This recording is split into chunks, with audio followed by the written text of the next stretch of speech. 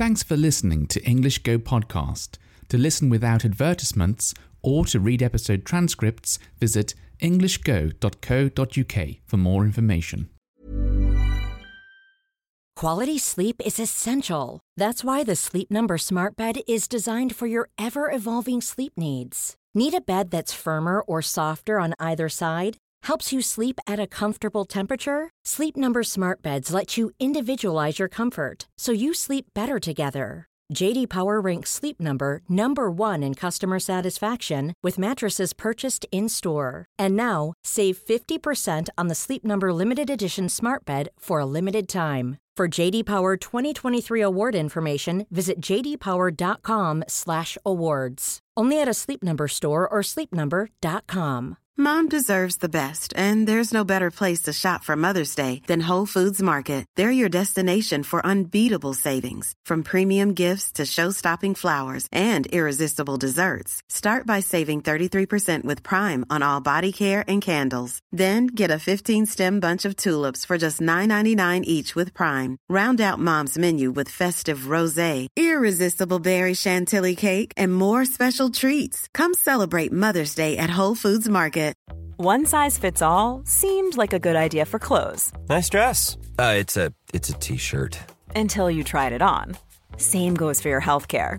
That's why United Healthcare offers a variety of flexible, budget-friendly coverage for medical, vision, dental, and more. So whether you're between jobs, coming off a parent's plan, or even missed open enrollment, you can find the plan that fits you best. Find out more about United Healthcare coverage at uh1.com. That's uh1.com. I'm James and you're listening to 英語語 Podcast。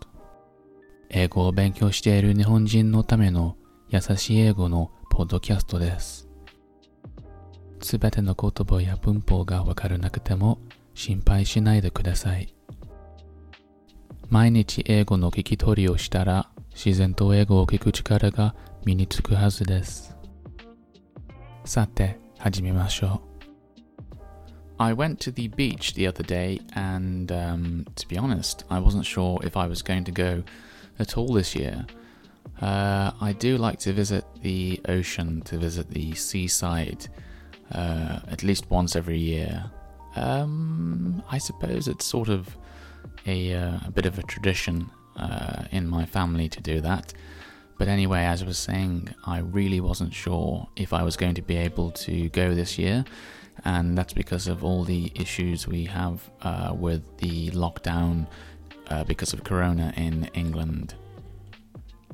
Currently, we seem to be in a period where we've had quite a severe, quite a strict lockdown, and those measures have been eased a little, so they've lifted some of the lockdown restrictions a little.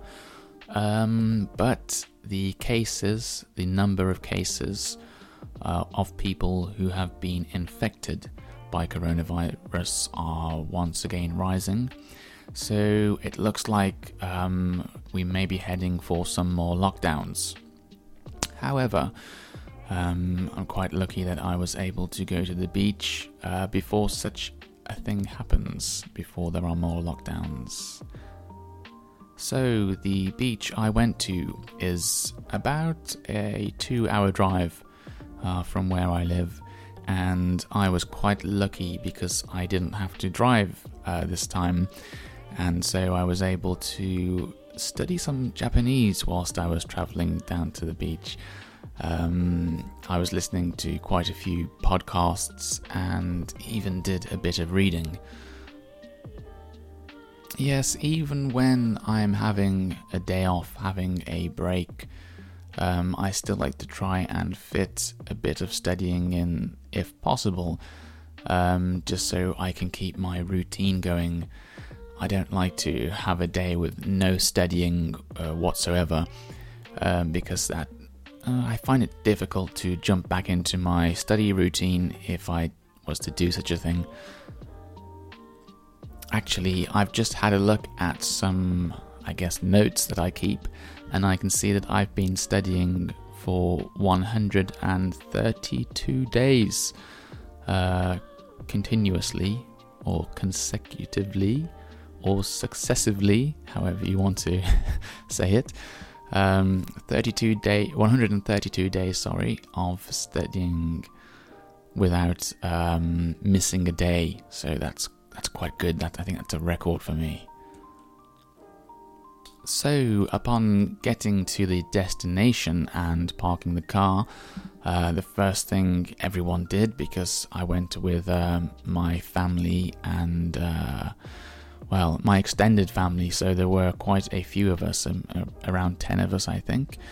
Everyone headed to the beach so we could take a look at the ocean and smell the clean, I don't know, is it clean? The clean ocean air, at least that sort of like salty smell, like shiokaze. Actually, I've posted a picture on my Instagram account, Eigogo Podcast, of the something called a jetty, and this is I guess it's like a ramp or a road that leads down into the ocean that can be used for launching boats, for getting boats down from the road into the ocean ready to be sailed.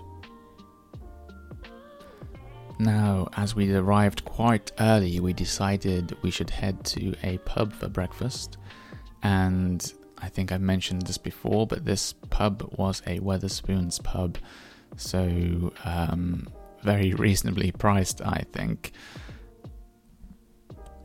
And actually, this was the first time that I have been to a pub since lockdown, so it was quite a nice experience, though a little strange, I have to say. Nobody in the pub was wearing a face mask, but they did have some kind of plastic barrier separating tables that were too close to each other. Anyway, as it was the first time I've been to a pub for such a long time, and I probably won't be going again for a long time, I really fancied having some draft beer. I suppose namabiru. Even though it was the morning, so that's quite an unusual thing for me to do. I certainly don't normally drink beer in the morning, and they only had half a pint. For those of you who don't know, beer in England is sold in a measurement known as pints, which I think is about 500 millilitres. So let's say I had 250 millilitres, around the size of a can of Coca-Cola, I guess. So yes, that was very nice, although a little strange having it at breakfast time. And I think everyone in my group had a traditional English breakfast. That's quite a common thing here in England. Actually, I probably should have taken a picture of it to post to Instagram, but I'm afraid I didn't think about doing this at the time. But anyway, a traditional English breakfast usually consists of sausages and beans and bacon and fried egg, toast, sometimes something called black pudding, and tomatoes and mushrooms. But yes, if you've got any questions about any of those items, just send me an email and I'll try and explain them, explain what they are to you. So that's eigogorpodcast@gmail.com. And the next thing we did after we had finished eating our breakfast was to head back to the beach.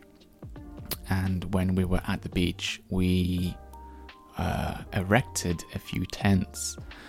This means we put up, we, I guess, sort of like created or built a few tents. And we used the tents both as a windshield, so to stop, so you could shelter in the tent, you could stay in the tent and hide from the wind, and also to hide from the sun although on that particular day, it wasn't very sunny, so we didn't really need to hide from the sun much. We spent quite a few hours just playing around on the beach. There are a few young children in my family, and they were really enjoying the experience, just running around and playing games with each other. And we also built a boat out of sand, like, I guess, sculpted a boat out of sand. And when we'd finished, the children and also the other members of my family sat inside the boat. I guess this is a bit hard to imagine, sitting inside the sand-built boat, this boat built from sand. But we all managed to fit in just about and had our picture taken. It probably sounds a lot more impressive than it really was, but it was just a small boat, so nothing too special. After all of this digging the sand to make a boat, we were all feeling a little hungry and decided to go to a fish and chip shop for lunch. Whenever I go to the seaside, to the beach, I do like to try some fish and chips because the fish is usually a bit more fresh than the fish that you can get inland, or at least it certainly tastes like that. And I did enjoy the fish and chips that I had from this particular fish and chip shop. Actually, I did post a picture on Instagram for anyone who wants to take a look. I guess it doesn't look particularly fancy, so that means it's not so well presented. It looks quite basic. But fish and chips that you get from a fish and chip shop usually do look quite basic. Often they come wrapped in paper or in a polystyrene carton. So yes, it's more about the flavour, I suppose, than it is getting something fancy. You can, of course, order fish and chips from a restaurant and they will come on a plate and maybe have some lemon on the side or some garnishing, some like little herb on the top to make it look a bit more fancy. But it tastes very different to the type of fish and chips that you can get in a fish and chip shop. So yes, if you come to England and you want to try fish and chips, I recommend trying fish and chips from a fish and chip shop, not just from a restaurant, so you can get the I suppose like the authentic fish and chip experience, the real fish and chip experience. Anyway, it was a lovely day out, despite the weather being a little bit cloudy. We did get around an hour of sunshine just before we left. And then I think it started to rain just a little. So yes, it was certainly time to go. But I hope I will be able to return again soon. But we're going to have to wait and see what happens with lockdown. Anyway, I do hope you've enjoyed today's episode. Have a lovely day, and I look forward to seeing you next time.